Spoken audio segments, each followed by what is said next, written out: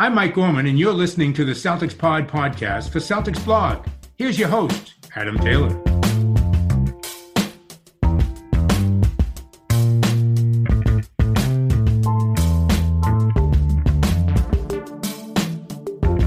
What's up, everybody? Happy Friday. That was a tough loss against Atlanta the other day. We see them again today. I'm joined by Mr. Bobby Manning, also part of Celtics Blog, and now one of the new beat writers for Boston Sports Journal. What's going on, Bobby? Hey, Adam. Great to be here. I know I started the show a couple years ago. You took it over since. I think you're doing a fantastic job. The Kendrick Perkins episode was awesome. I mean, that was just great stuff between you guys. I'm thrilled to be here.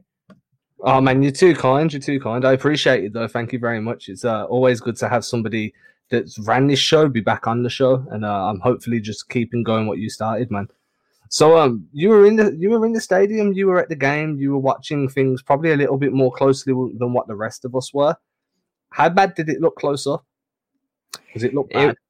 It's bad, yeah. And so you try to stay somewhere between freaking out, which is what we saw a lot of over the weekend after the Wizards and Pistons, and keeping some of the context in consideration. No Tice, no Kemba, and no who's the third starter? Smart for a couple weeks now.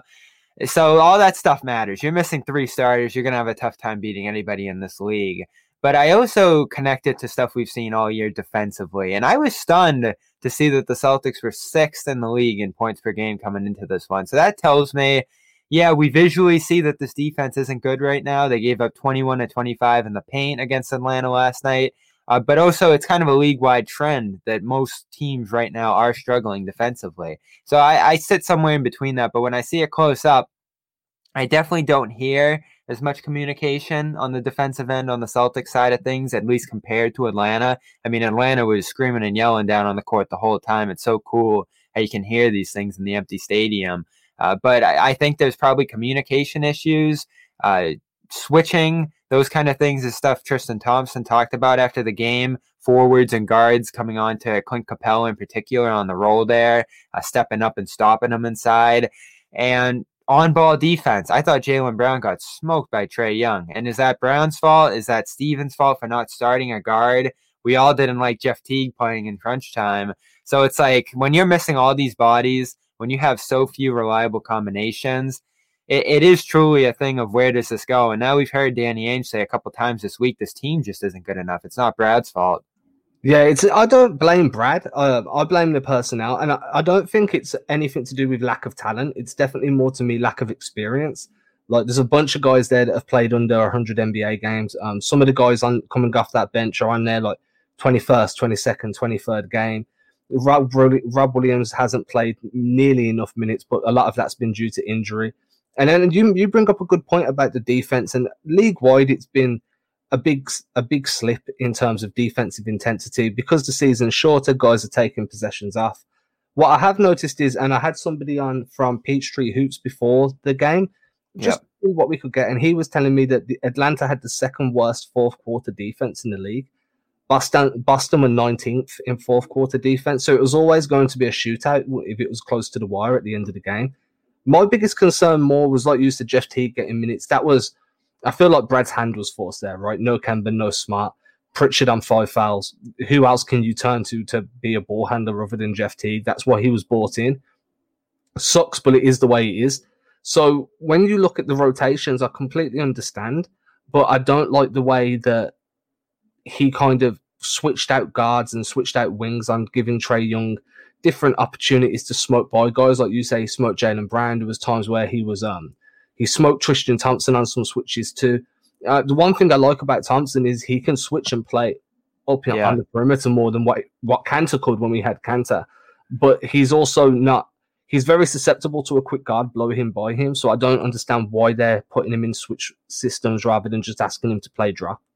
Yeah, and when Teague was in there, they both did not have a fun time handling that Young and Capella pick and roll, and that was brutally effective for the Hawks. I think Capella started 9 of 11 just walking to the rim. John Collins was able to cut back line. Atlanta played a great offensive game when it came to movement, when it came to spacing, certainly. They got some great shooters there. that's a tough offense to handle. Now, you were right about the fourth quarter defense thing. We saw that too.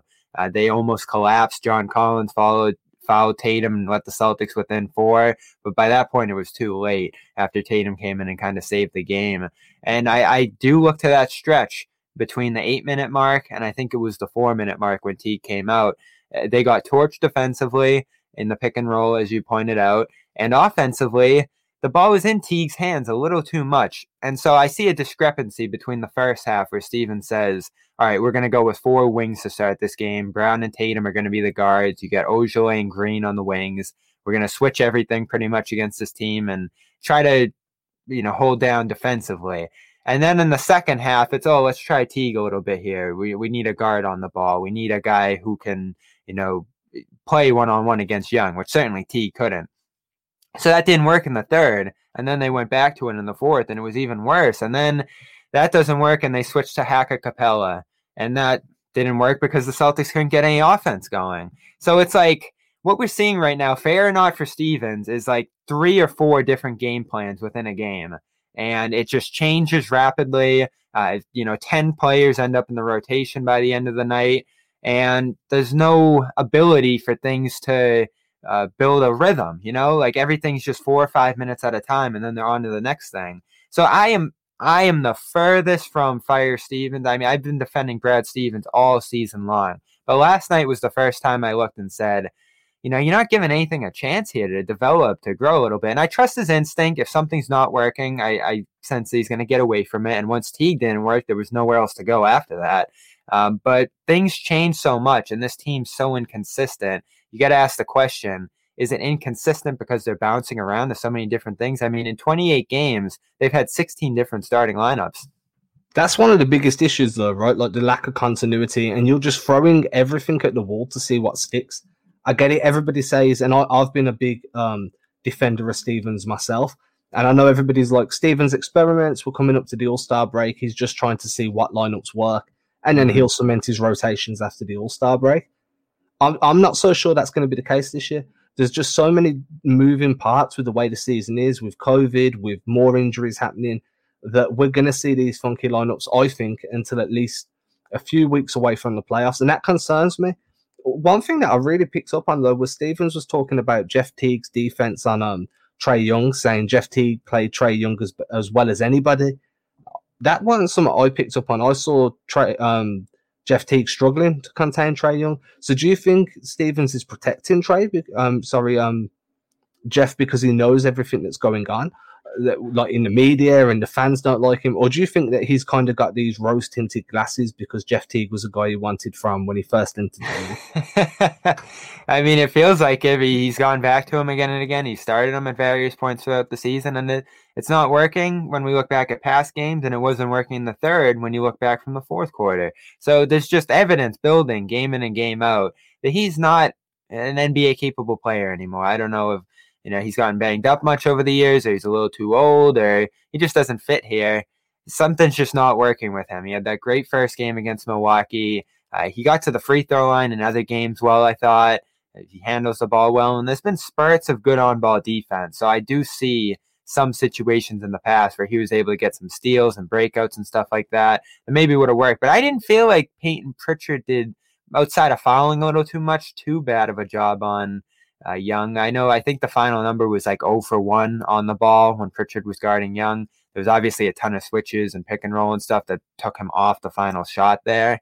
So I'd have to go back and look at was he in position when switches and pick and roll was happening and all that stuff. But with 8 minutes to go and he picks up that 5th foul, I would have just seen how long Pritchard could last there and then go to Teague if you need to.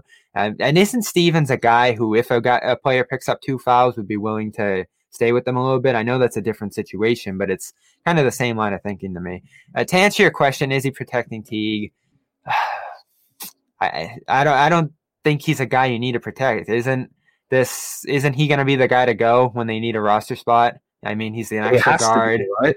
Yeah, he's an extra guard. He was just kind of filling the gap of Kemba when he was out for the month. Like, he's not part of this team long term, and that's what frustrates me too, because you can't even look at a game like yesterday's and say, "Oh, we're building towards something there with those minutes." Like, he's going to be gone by the end of the year.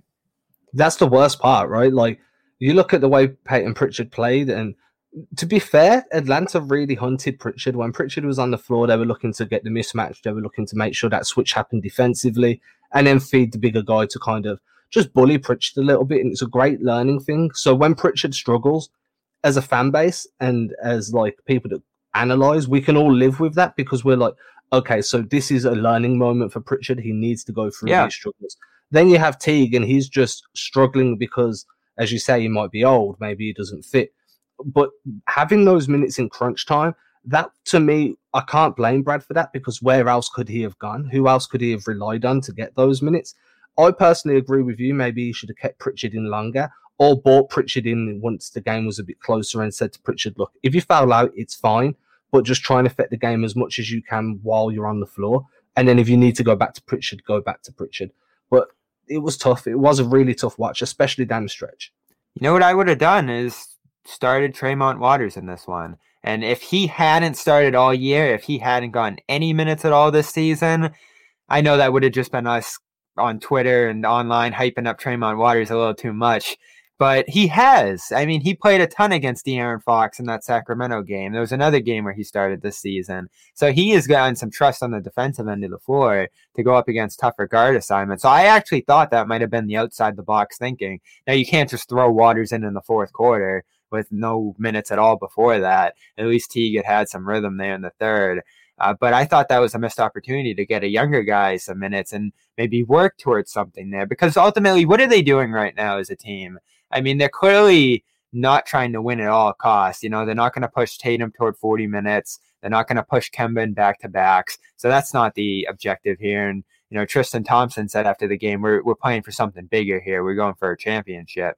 So if that's the case, I just don't get the Teague minutes. Like, that feels like, oh, he's ready to do this now. I trust him in this position, and we're going for the win. And Stevens has said that too. They need wins right now. So, like, they can't sit Tatum in certain games. But if they're just trying to sustain and build something here and get guys the rest they need and try to survive these 7 games and 10-night stretches, you know, why not go with a Waters here and a spot start? Like, I don't think Waters is the point guard of the future here, but if you can get him some minutes against Trae Young when they're struggling defensively, when they don't have bodies at the point guard position, I think that pays way more dividends than Teague's going to. Yeah, and you see Atlanta doing a similar thing with Skylar Mays, right? Like, there's no Rondo for them, so they operate and test out what Skylar Mays is bringing. He's a two-way guy, and I genuinely, same train of thought as you, I expected to see Skylar Mays' minutes kind of mimicked by Tremont Waters to see where Tremont is as a second-year guy in a two-way contract versus where Skylar Mays would be as a first-year guy in a two-way contract. And that would have made sense. And then if you need to bring Jeff Teague in during the fourth, then now he's got a bit more to prove, right? Like, the two-way miniature guard came off the bench before you. Like, how low on the rotation do you have to be that you're the last guy off that bench, other than Taco, because they weren't winning or losing? So, I completely agree. I just don't understand where Tristan Thompson's comments can come from about we're trying to win a championship, where at the moment you're struggling to beat some of the worst teams in the league. Defensively, offensively, it's just bad. I thought that was such a bad look from him, and I've certainly been a little disappointed by what he's brought to the team, not just from an on-court perspective, but that line of thinking that, oh, we can just coast, you know, we're championship competitor because we've been in the East Conference Finals. It's not, I get where he brings that from. He brings that from 2016 through 2018 when they were in the finals every year. They knew they were going to be there and they could coast a little bit. That's not the situation they're in Boston at all. And you can't just translate that because you're Tristan Thompson. Now, if Tristan was LeBron James here on the Celtics, I'd accept that. But we all know what the force was in Cleveland that had them as a shoo-in in the finals every year. It's going to be a different kind of battle to get Jason Tatum and Jaylen Brown at this young stage of their career to the finals. And they know that. I don't know how Tristan Thompson doesn't know that. And so he's calling out the Hawks, the Pistons, the Kings as teams that are playing, extra hard in these games because they're trying to build something. Well, the Celtics are trying to build something too. They might be further along in the process, but they're nowhere close from getting to the next step that they want to right now. I mean, are they further along in the process? They've got their 2 stars. We know that. right? But Yeah. outside of the two, outside of Jaylen Brown and Jason Tatum, how much further down the line are they? I mean, if you look at Atlanta, they've got Trae Young, DeAndre Hunter was having a great year before he went down with injury. Clint Capella looks great. Cam Reddish is slowly figuring stuff out. Like, so how much further are they really than what Atlanta are? And then, let's check the standings. You know what I mean? I can accept 2 games. I can accept it with Detroit. Detroit are an absolute dumpster fire right now. Washington, they've still got pieces, but I can accept being better than Washington. But when you're classing Atlanta, who have better veteran presence than what Boston do, you've got Gallo coming off the bench, Rondo coming off the bench, Bogdanovich, before he went down with injury, was coming off that bench. I kind of see that as Tristan Thompson deflecting, but at the same time, you're kind of saying to your locker room that it's okay that we're not playing at full level right now. And I would have much rather him said, look, we're missing 3 guys that are generally starters for this team. We went deeper into the bench than what we've usually had to do. We're still figuring out how deep our rotations can be. That's something I could accept. I can get on board with that, and I can live with that explanation. Telling me we're building for something further down the line, like, so are Atlanta. The only difference is Atlanta probably played harder because Nate McMillan was on the sideline this time. And if you believe all the discourse around Lloyd Pierce, maybe they were playing hard because they like Nate McMillan as their head coach. We can start narratives any way you want. But I really didn't like that train of thinking from Tristan Thompson. Yeah, and credit to McMillan. I like you pointing that out. The Hawks are a better defensive team this year, so they're taking steps further in that direction too. And it wouldn't be stunning at all to see Atlanta take this series. And they are missing Bogdanovich. They're missing Rondo, as you mentioned. They're missing Hunter. So, like, both these teams are missing key pieces. So they're effectively on the same level. You can kind of compare the guys that are out and in, who's more important. But this effectively is a fair fight coming in between these teams. And since the Celtics have Tatum and Brown, they should still be in an advantageous position here. So Thompson didn't even need to say that, right, though? Because we've been watching the way he's played this year, and it has the demeanor of a guy who's, I'm going to get to the playoffs and bring my best there. And with him being a starter, with him being the crux of their defense, if he's starting at that center spot, I think that's a big reason that they've struggled so much defensively, is that he's not giving it playoff level intensity on that end of the floor. Now, again, you look around the league and not too many teams are, but if we're just focusing on the Celtics and what they need right now, they need Thompson to be his former self defensively. We're seeing, what do you have, 14 and 8 last night? Offensively, he's been himself in recent weeks since that West Coast road trip, but defensively, he still isn't switching, defending the pick and roll, and certainly not defending the rim at the rate that they need. I mean, the way I'm looking at it at the moment, like, honestly, a little bit of a hot take, but at this moment in time, I feel like the team would have been better with Enes Kanter than what they are with Tristan Thompson. And I know that everybody doesn't like Kanter's defense. I think he was probably a bit of a better defender than what everyone gave him credit for. I get it, he can get cooked on the perimeter, but so's Thompson right now. Kanter's hands are a lot better. He can catch passes a lot more. And one of the things that I've pointed out recently on this show, and I think someone else pointed it out to me as well, was that at least Kanter converts his offensive rebounds, right? Like, there's one thing to grab boards. There's another thing to do something with them once you've kept that second possession alive. Grab boards, either distribute it back out or score. Tristan Thompson's grabbing boards and then just throwing up these ridiculous hook shots that have no prayer of going in. And that's where it's frustrating to me the most. Or when he gets a pocket pass and he just doesn't get down low enough to catch it. I think he's also a guy that we could see not make the end of the season with this team if they start to make moves. Yeah, 100%. And you mentioned the offensive rebounding putbacks. That was something I looked into last night because they're fourth in the league in offensive rebounding, and you see that they're all over the boards. And it's a great thing about this team, even against some of the best rebounding teams in the league, like the Clippers. They've made their mark on that end of the game. But you're fourth in offensive rebounding. And off that, you're 19th in effective field goal percentage on those plays, which says you're not getting it out to three-point shooters, which we know Thompson isn't doing in those spots, and you're not converting in the middle. And he, of course, is the guy getting a lot of those. So we know Williams is a great offensive rebounder in those spots, and he's been able to do more with those possessions than Thompson has right now. This brings us back to that Rob Williams thing that everyone is going to do after every game, push him further, play him more. He's the rim protector. He's rebounding anyway. All these things we're seeing, and we saw it again last night. I get the balance though that Stevens is trying to strike there between throwing Thompson down all the way further on the bench when he's a veteran and someone that you want impacting this team come playoff time, versus propping up a rookie who might have more issues prop out over 36 minutes compared to 15 to 20. You can't always just use that per 36 or per 100 with Rob, because there'll be other challenges he runs into instead of just multiplying those numbers over those stretches. And we see it with turnovers, with dropping rebounds. It's not a great free throw shooter. Some of that stuff that Stevens is probably concerned about. But right now, they need activity, they need movement, they need rim protection, and you don't lose rebounding with Rob out there, at least statistically, what we're looking at right now. So Thompson, yes, is this a guy they're going to move on from with the second year on his contract considered, with the logjam at center that's forced Stevens to go double big? It wouldn't be stunning. Now, is it him or is it Daniel Tice, who's an expiring contract right now, who's probably going to get paid? That's another question you have to ask. But right now, Tice is just a better center than Thompson. So I would move on from Thompson at this point if the right deal came along. And it stinks because you're not going to get the best of him until the playoffs, as we just talked about. But right now, this team's playing so bad, they're going to be fighting to get into the playoffs. So, they need to turn up the intensity right now. They're not coasting along. If they were 16-12, I'd understand that thinking a little more. But they're 14-14.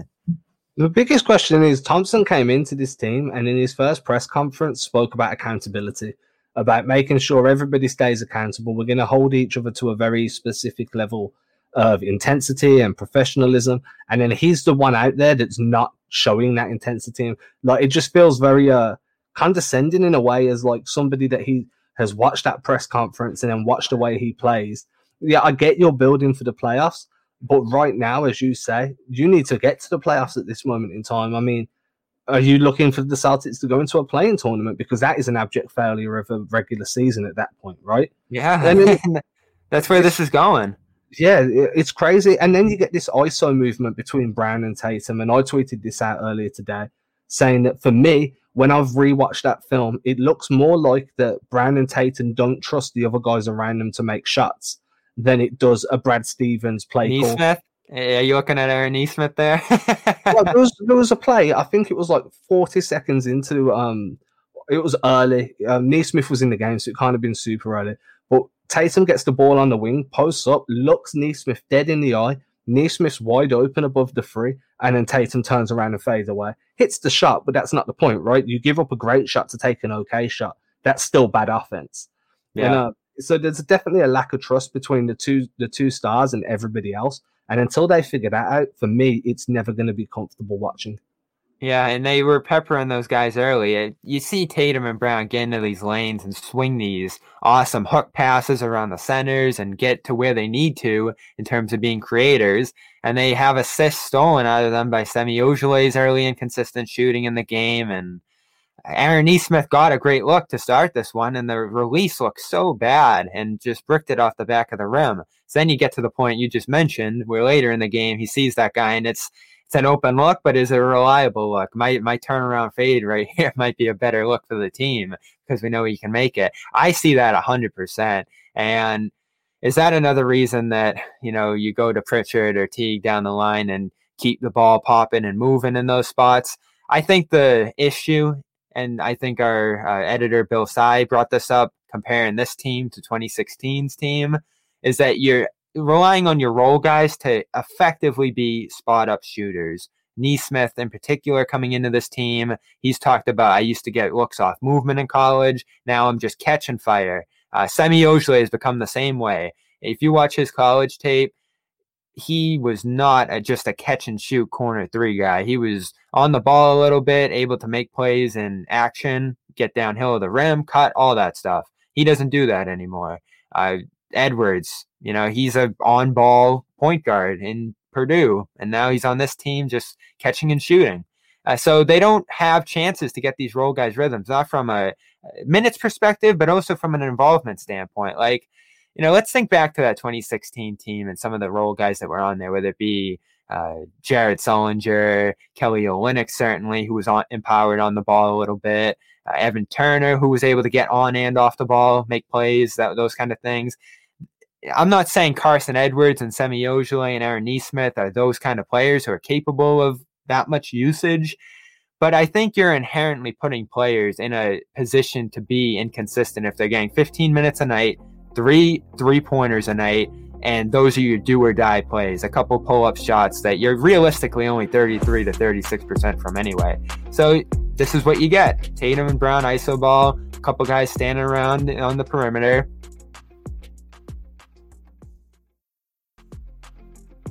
You know, you don't have post-ups in this offense. You don't have a ton of cutting and movement in this offense. So it's stagnant. And, you know, I think in the second half the third quarter, the first 8 minutes, you had about 5 minutes of drought. So like 5 of the first minutes of the third quarter, they got absolutely nothing on the offensive end of the floor. So, I mean, we don't like the defense. We don't like the offense. There's not much to like about this team right now. I mean, that's one of the biggest problems though, right? Like it feels like the role players are being set up to fail because you're saying, like, I understand that in the NBA, it's all about staying ready and being able to stay hot even when you haven't touched the ball. But if you're only taking 3 shots a game and you're expected to hit 2 of those threes each, so you're asking Ojeleye to hit 2 or 3 threes, Nesmith to hit 2 or 3 threes, Carson Edwards to do the same thing. Peyton Pritchard is a little bit different. I feel like he has a bit more trust among the hierarchy there. But how can you physically expect these guys to just be able to do that and not be able to put the ball on the floor or to make plays for themselves? Like, they feel restricted. So why? And then they're looking off. You know, you'll see Nesmith catch the ball and he'll have a pass to Tatum or Brown, and he'll look off them because he needs to get his shot up. And it's becoming a very much individualized style of basketball. And this is, for me, I've got kind of fears that this is going to be an implosion because there's just something there that nobody trusts each other and there's very little communication. So something somewhere's got to change. You need to bring in another piece that's going to be a great locker room presence and gel these guys together. Yeah, and how far away is that move? Like, it's February 18th. The deadline's on March 25th. They desperately need a move now. Danny Ainge, we know, doesn't want to make a move from a position of desperation where they have to overpay through the nose to get this done. And what's available, frankly? We've talked about Harrison Barnes. He's not available. The Kings are too good right now. We've talked about the Magic situation. Even they probably are still saying this is a little bit too early to make a move like this unless it's just a no-brainer. So they're stuck with this team. And how long does this slide? How long can it slide until the point where they need to make some sort of change? And I'll tell you, Adam, I'm terrified that Stevens could be the guy who takes the blame of this if it slides too far. Now, he might be too good of a coach. He might be able to salvage this in a way that saves himself. But if this slides to like a couple games under 500 and they're at the All-Star break and they're just struggling to, move along, I don't think he's going to get fired. Like, I think Ainge trusts him and understands the position he's in, and he has ownership support and all that stuff. And it's not like they're, in the Eastern Conference Finals right now and down 0-3, and there's just bigger expectations. They just extended him. There's a lot of considerations there why I don't think they would fire him. But like, we are starting to see some things that go back to coaching here. Just some, there's a lot of different things going on around here, but Stevens isn't absolved of blame. And so I think what you're looking at right now is an uptick of criticism. And I think, me and you, we're starting to do that a little more. I think the media is starting to question Stevens a little bit more because he's earned the benefit of the doubt to this point. But right now, if you're just looking at this season and what's going on right now, I think he's done some things that have prevented them from winning a few more games and getting into a rhythm and developing some of the younger role guys. And he's just deserving of a little bit more criticism. But I don't know. Where do you go? If you're not going to fire the coach, if you're not going to be able to make a move right now, they're just going to be dragging along a little bit for the foreseeable future. Could it be Blake Griffin? I don't know. They're one of the favorites to sign him if he gets bought out. Yeah, I understand why as well, but for me, it just doesn't make too much sense. Like, he's not going to increase the defense. He's definitely not going to be a great locker room presence, and his shooting isn't to the point where he actually makes your bench stronger in terms of depth from behind the perimeter. So I hope not. And then you talk about like what players are available right now to make a trade for. What coaches would be available right now that would be an improvement over Stevens? That's the other Especially question. This year. Like, it's going to be an assistant. And how much does that change? I don't think all that much. So you wouldn't have a new coach until next season because of COVID and just the way the coaching search works and all that other kind of stuff. But to that effect, Stevens has to make something of this. I mean, this team can't be a first round exit in the middle of Brown and Tatum's prime. From Danny Ainge's perspective, and I know Danny Ainge isn't going anywhere because of his connection to the Celtics and what he's done back to the 2000s, but he needs to put something in a position now where they don't lose Brown and Tatum in future seasons if this really becomes a bad situation here in Boston. And I know they're signed long term, but we know if guys are really frustrated, if their agents really flex their arms, you can get out of any situation if you just make a big enough of a stink. James Harden set the standard with the fat suit and the beard and all that kind of stuff. No, I don't think we should be talking about that yet because that's years away. But this is the kind of stuff that lays the groundwork for that. Are you really going to put Brown and Tatum out there to do everything every single night, get banged up, have their minutes pile up, and be the guys who are allowing Kemba to rest on these back-to-backs, allowing the role players to not, give as much on the floor? I mentioned this in the Slack, but just before we came on, how fair is this to Tatum? I mean, he's banged up. He's been through COVID. He's carrying the team every single night. Brown's been out a few nights with the knee soreness, and they can't catch him any rest. They can't get him any role guys who are going to take the burden off him a little bit. And so this is going to pile up on him as time goes on. They're playing 7 games in 10 nights. I mean, this just isn't fair to Tatum right now to say you have to do all of this to just get this team by at a 500 rate through the regular season. I mean, something has to change here at some point. I don't have a great idea, Adam. What would you do? Honestly, no idea. All I know is, honestly, unless it's like you're going to start clearing out some of these young guys to bring in like 2 or 3 smaller moves. If you can't find a big name that you want to swing that TPE on, then use the smaller TPEs and try and make some fringe moves. So get off some of these young guys who you consider to be inconsistent. Bring in some guys that you hope will be consistent and reinvigorate the rotation. But as you said, like, we're not at the point where Brown and Tatum are going to request out yet. But these stretches, like this year, if the Celtics are an abject failure at the end of this year, that's going to stick in Brown and Tatum's mind that we had all the ability to make a move to try and win a championship, and you didn't pull the trigger. You didn't give us enough to go and win. You gave us enough to run ourselves into the ground on one of the toughest seasons in memory, in terms of like travel and play, how short the season is. That's the sort of thing that will build a little bit of resentment long term. Because if you go out there and die on your sword and you lose that game, game 6 in the Eastern Conference Finals, or you get swept in the finals, whatever it may be, the players can live with that more, right? Because they're like, well, we went out there, that's on us as much as it is on the franchise. Whereas if we get swept in the first round because Ainge didn't pull the trigger, well, how can we trust him to put contenders around us when we are in the midst of our prime? And that's my biggest concern.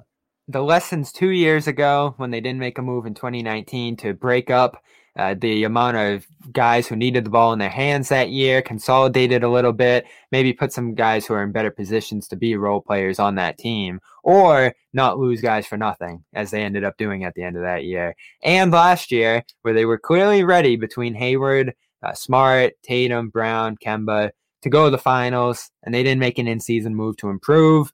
And so ultimately the Hayward injury becomes all the more impactful because they didn't have the bench pieces to step up in his place.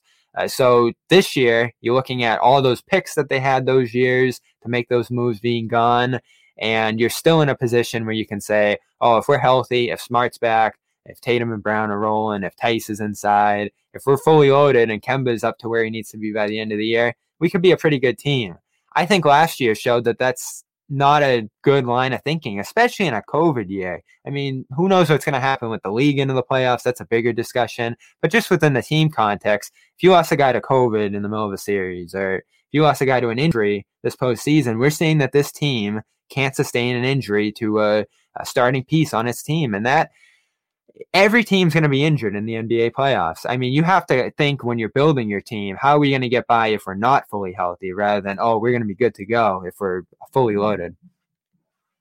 That's one of the bigger questions as well. Like, if you look at their rotations now, that bench unit, and you say, okay, so we're going with a 9-man rotation, 8-man rotation in the playoffs, right? How many of those guys in your bench rotation do you trust to be able to come in the middle of a game 7, whether that be first, second round, conference finals, and be able to perform, right? You're relying on so many young guys. Like, can you trust Rob Williams when it's a win or go home situation? Can you trust him to not crack on defense? Can you trust Peyton Pritchard to be the Peyton Pritchard we're seeing now when it's a win or go home situation? As much as I love the idea of developing these guys long term, you need to make at least some form of move to be able to say to Jaylen Brown and Jason Tatum at the next contract discussion, look, we've always made the moves necessary to give you guys everything you need to get to that finals position. And it just hasn't worked out, but stay with us and we'll keep making those moves. At the moment, I think that trade needs to be done just so they can say to Brad as well, like, hey, we've gave you more. So if you can't figure this out now, then this is a coaching problem. We've taken the onus and said this is a front office problem.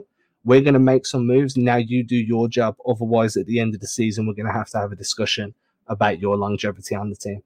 Yeah, and at least we know Ainge knows that. He's been talking all week now about how this team isn't good enough. So what's the move going to be? Is it going to be kind of a Band-Aid move, like a Thad Young, or I guess even Harrison Barnes would just kind of be like a winged up move there? Are you going to bring in a guy like John Collins, who can be another cornerstone piece of this team? All of a sudden, your ownership's showing some support with his pocketbook, and they're building an expensive team that also has some sustainability because he's 23 years old and would be with the team long term at that point. That's what I want to see this year. A move that can have an impact on this year and be with the team into years to come, show Tatum and Brown that they're going to have some secured support there. And I think a move like that makes sense too, because we talked about Miles Turner and Doug McDermott back when the Hayward sign and trade discussion was going on. And I think what people liked about that move, beyond those guys being good players, is that you could flip them in ensuing trades as valuable players, salary, whatever you want to call it, if another opportunity comes up here. This TPE is still, it's just a number. And like you see, they're missing a player on the court, and it's like the TP sitting on the bench and just can't come into the game. Like, it's just such a missing piece on this team now and into the future. And I know Collins wouldn't be that TP guy, but the great thing about that is you could trade for Collins, use the TP on maybe shorter term guys, because the team would be getting pretty expensive at that point, and you could double dip because this team needs a couple moves. I mean, I don't think one player is going to change what's going on here right now. And so not just because of how great he played in the game last night, I just think the contract, the ability to sign him as a restricted free agent, the age, the position he plays, so many things make Collins make sense. It's just after all the picks have gone out the window in the past few years, they haven't been able to show off any young players this year. What's it going to cost? Would it cost you Marcus Smart? I mean, that's the name I've seen the most thrown around, because they've shown interest in Marcus Smart before. And it makes sense to put a defensive-minded two guard next to Trae Young, just to kind of cover for Trae Young's deficiencies, right? So I think Marcus Smart will be the one name that cannot be outside of that deal. They will demand Marcus Smart. I think people have to get ready for the fact that if the Celtics are going to make a move that matters this year, they're going to have to give up Smart. And I know it's going to be tough to swallow this year. I know there's a sense that you need him for defense, for the character of the team, all that stuff. But when's he a free agent? At the end of next year, right? I don't think he's unrestricted as well. Yeah, I don't think there's a good chance he's going to be back after that. I mean, he's earned a reputation. He's become a better player. He, made a little less on that last deal, so now he needs to make a little more now. And at that point, whether they make a move now or into the future, the Celtics are going to be getting more expensive at that point too. So, like, I love Smart. I don't want to deal him at all. But if you want to make a deal with this team that matters, and if you are trying to get Collins, who will impact them into the future, doesn't it make sense right now to say, all right, we don't want to lose Smart for nothing at the end of next year. So let's turn him into something now that's going to be here for 5 years, that's younger, that's going to impact the team now too. Like, I just think Smart for Collins and whatever else it's going to cost. And then you take Smart's money off the books. That cuts off a little bit of the total money that comes on when you re-sign Collins. That move makes all the sense in the world to me. And I know Collins isn't the perfect player, but he's young and has room to grow. And defensively, we know the Hawks stink and have stunk for his whole career on the defensive side of the floor. The Celtics are more of a defensive system with an identity there, with a coach who coaches defense a little better. I just think he fits for what Stevens wants. He fits for the timeline of this team, and he's a fantastic player. Like, he cuts, he brings energy, he shoots, he has verticality, he's an athlete, like all these different things with him. And he has some intensity to him too that I like. He's always been one of my favorite players in the league. Yeah, I wrote about trading for John Collins last season. So I've been following him. I've been a big fan of him. And look, at the end of the day, like you say, it's very unlikely that Marcus Smart stays in Boston beyond next year. And if he does, how happy is everybody going to be with giving him the contract that he's going to kind of command on the open market, right? So this team's going to get expensive quite quickly. And you'd much rather, and no disrespect to Marcus Smart, but you'd much rather pay a guy like Collins that is going to continue to improve and provide you everything you've just said, the verticality, the floor spacing, the rebounding, the intensity, or do you pay Smart and just have more of the same of what's been almost good enough, but just not quite there yet? That's what in my mind, like, if you're going to commit that long-term money, then you need to know that what you're committing to isn't just good enough now, but it's going to be better in year 2, 3, and 4. Yeah, and Vucevic's a guy I've liked as well, but he's 30. He's $28 million. He's signed longer term into his 30s. He's more of a post-up guy, which doesn't ideally fit in Boston. I know the three-point shooting is something they would love with him, but he's not a great defender either. And at that point, 30 years old, that's not going to change all that much. I think that's a move you want to make if you want to keep Smart, because I don't think it would cost Smart to get Vucevic in here. But then you still run into the same problem next year. The team's even more expensive. There's no way with Vucevic on the books that they could keep Smart. So Collins, I think we found a deal here. The Hawks would love to have Marcus Smart. He would fit more with what they're doing than Collins does right now. Yeah, he would push that team to a new level defensively. And it's going to kill Celtics fans to see Smart go. Like, the day he leaves this team is going to be such a sad day. But you'd rather have it be for another great young player than have him going to the Kings at the end of next year and getting nothing for him in the end, and then crying with an even worse team. Now, could Rajon Rondo, because obviously Smart makes like $16 million, Collins makes like $5 million. So could Rondo come over with that one too? Just some salary filler with him. Maybe that would make Celtics fans feel a little better about that, because obviously Rondo's a fan favorite here. He was a great player in the past. I think, there was a lot of talk about the working relationship between Stevens and Rondo when he first got a hold of the team here. I didn't make too much of that, because I think Rondo wasn't around that much. He was recovering from his knee injury. He was on the way out via trade in short order anyway. I just think that wasn't too big of a thing. And Rondo's a guy I believe in the room. He just helped the Lakers win a championship. So that's another thing that I think could get people excited about that deal if it was Collins and Rondo per se for Smart. Yeah, I can see that happening as well. I think it's going to have to be like Marcus Smart, Aaron Nesmith, or Romeo Langford in a first. Yeah. And I'd be fine with that. I'd be completely fine with that. And I'm in the same train of thought as you of Marcus Smart isn't going to be around much longer if we're being very honest with ourselves and we're being realistic. So you make a move from him now while his value is at its highest point, because if you don't, you run that risk of losing yet another one of your key players for nothing in a year. And maybe they do it in the summer. Maybe they wait to see if they can get a sign and trade with John Collins in the summer and use the TPE to bring him in that way. That's always an option. And maybe they say, hey, we'll give you Marcus Smart, or you get John Collins size TPE, or whatever it may be. But don't you think someone would trade for Collins this year though first? I mean, that's the other thing about him. There'll be competition for him. I know Houston likes him. I know some other teams have been connected to him.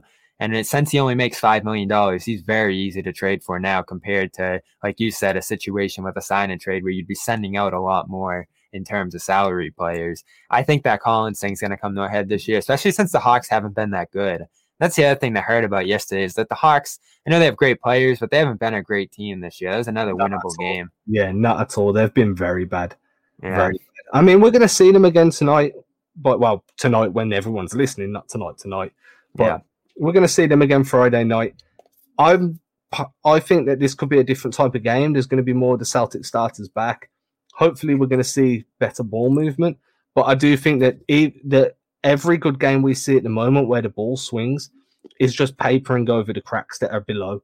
And until there's a move made or until something changes with the structure of this team, we're going to keep reverting back to this type of play that we saw in game 1 against Atlanta.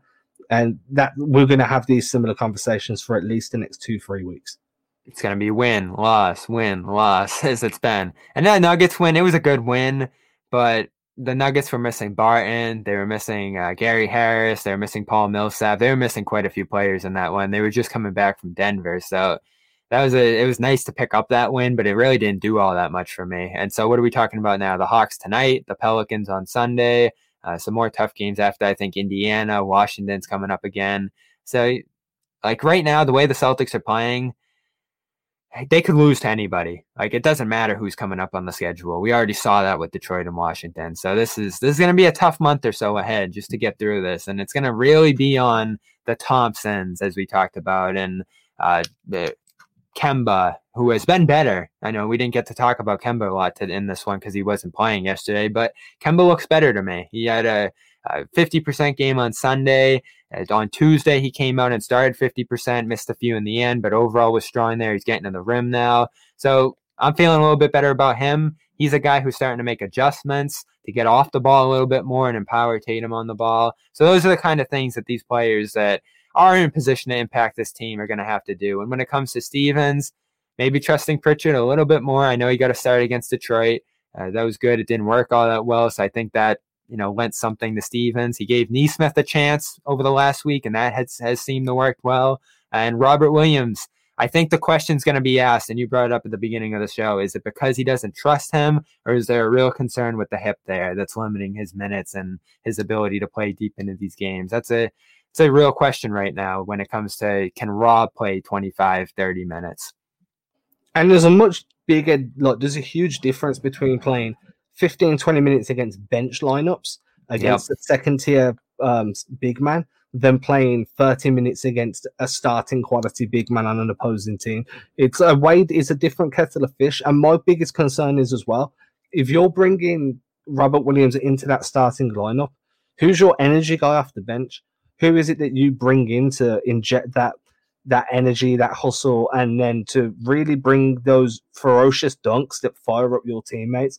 Where does that come from off the bench? Is it Javante Green? He seemed to, Scout pointed this out, he seemed to jump funny for one of his dunks. Is that a concern? Are his knees starting to kind of not respond the way he needs them to get his explosion? So I get why Brad Stevens is keeping Rob Williams on the bench for now. But long term, we need to be able to see, if Rob isn't a starting quality center and never will be, then maybe you start seeing if another team values that rebuilding project and seeing what you can get back in return for that too. Yeah, right now with all the help they need, and he's going to need a new contract within the next 2 years as well. You have to think about that as well. Is he going to be able to grow? Is he going to fit in? Does Stevens like him as a coach? And does he have value around the league right now with what he's shown in the first few years of his career?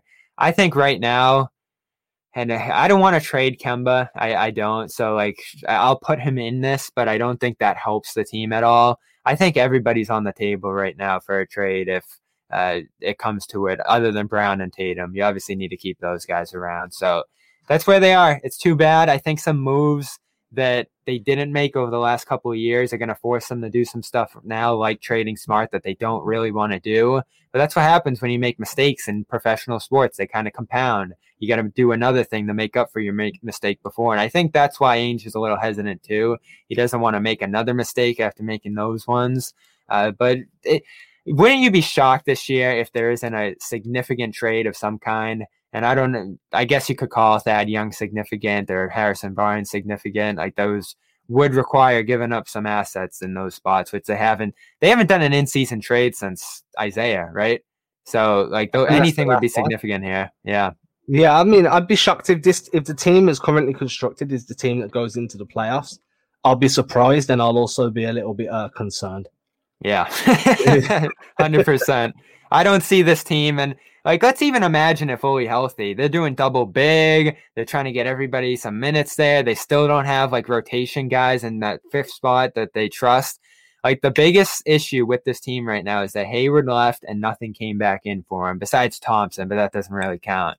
So that's what they need to fill right now, that Hayward spot, whether it's a player like him or something different to reshape them into the future.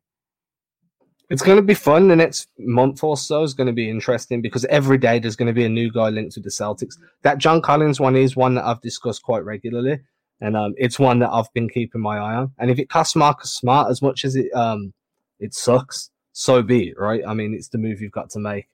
Real quick before we go, what did you think of Drummond being connected to the Celtics? Wasn't that weird? Yeah, I'm not a big fan of Drummond. I find that weird. I thought that with the big rotation they've got now, we'd be past this. The Celtics need a big man narrative. I thought that was gone. It was in the rear view. Drummond to me is like the epitome of empty numbers, right? So he could have 30 and 20 and you'll still lose a game. Like he can put up numbers, but I'm not sure how much they kind of correlate in the win column. Yeah, and I was looking at his numbers, and he's a 98 offensive rating, which is really bad in today's league. And I'm looking at Thompson, who would probably be who goes in something like that. I mean, he's 115. So I know Thompson's not like Vucevic offensively, but he's still way better than Drummond is. He fits better. I think he's playing better.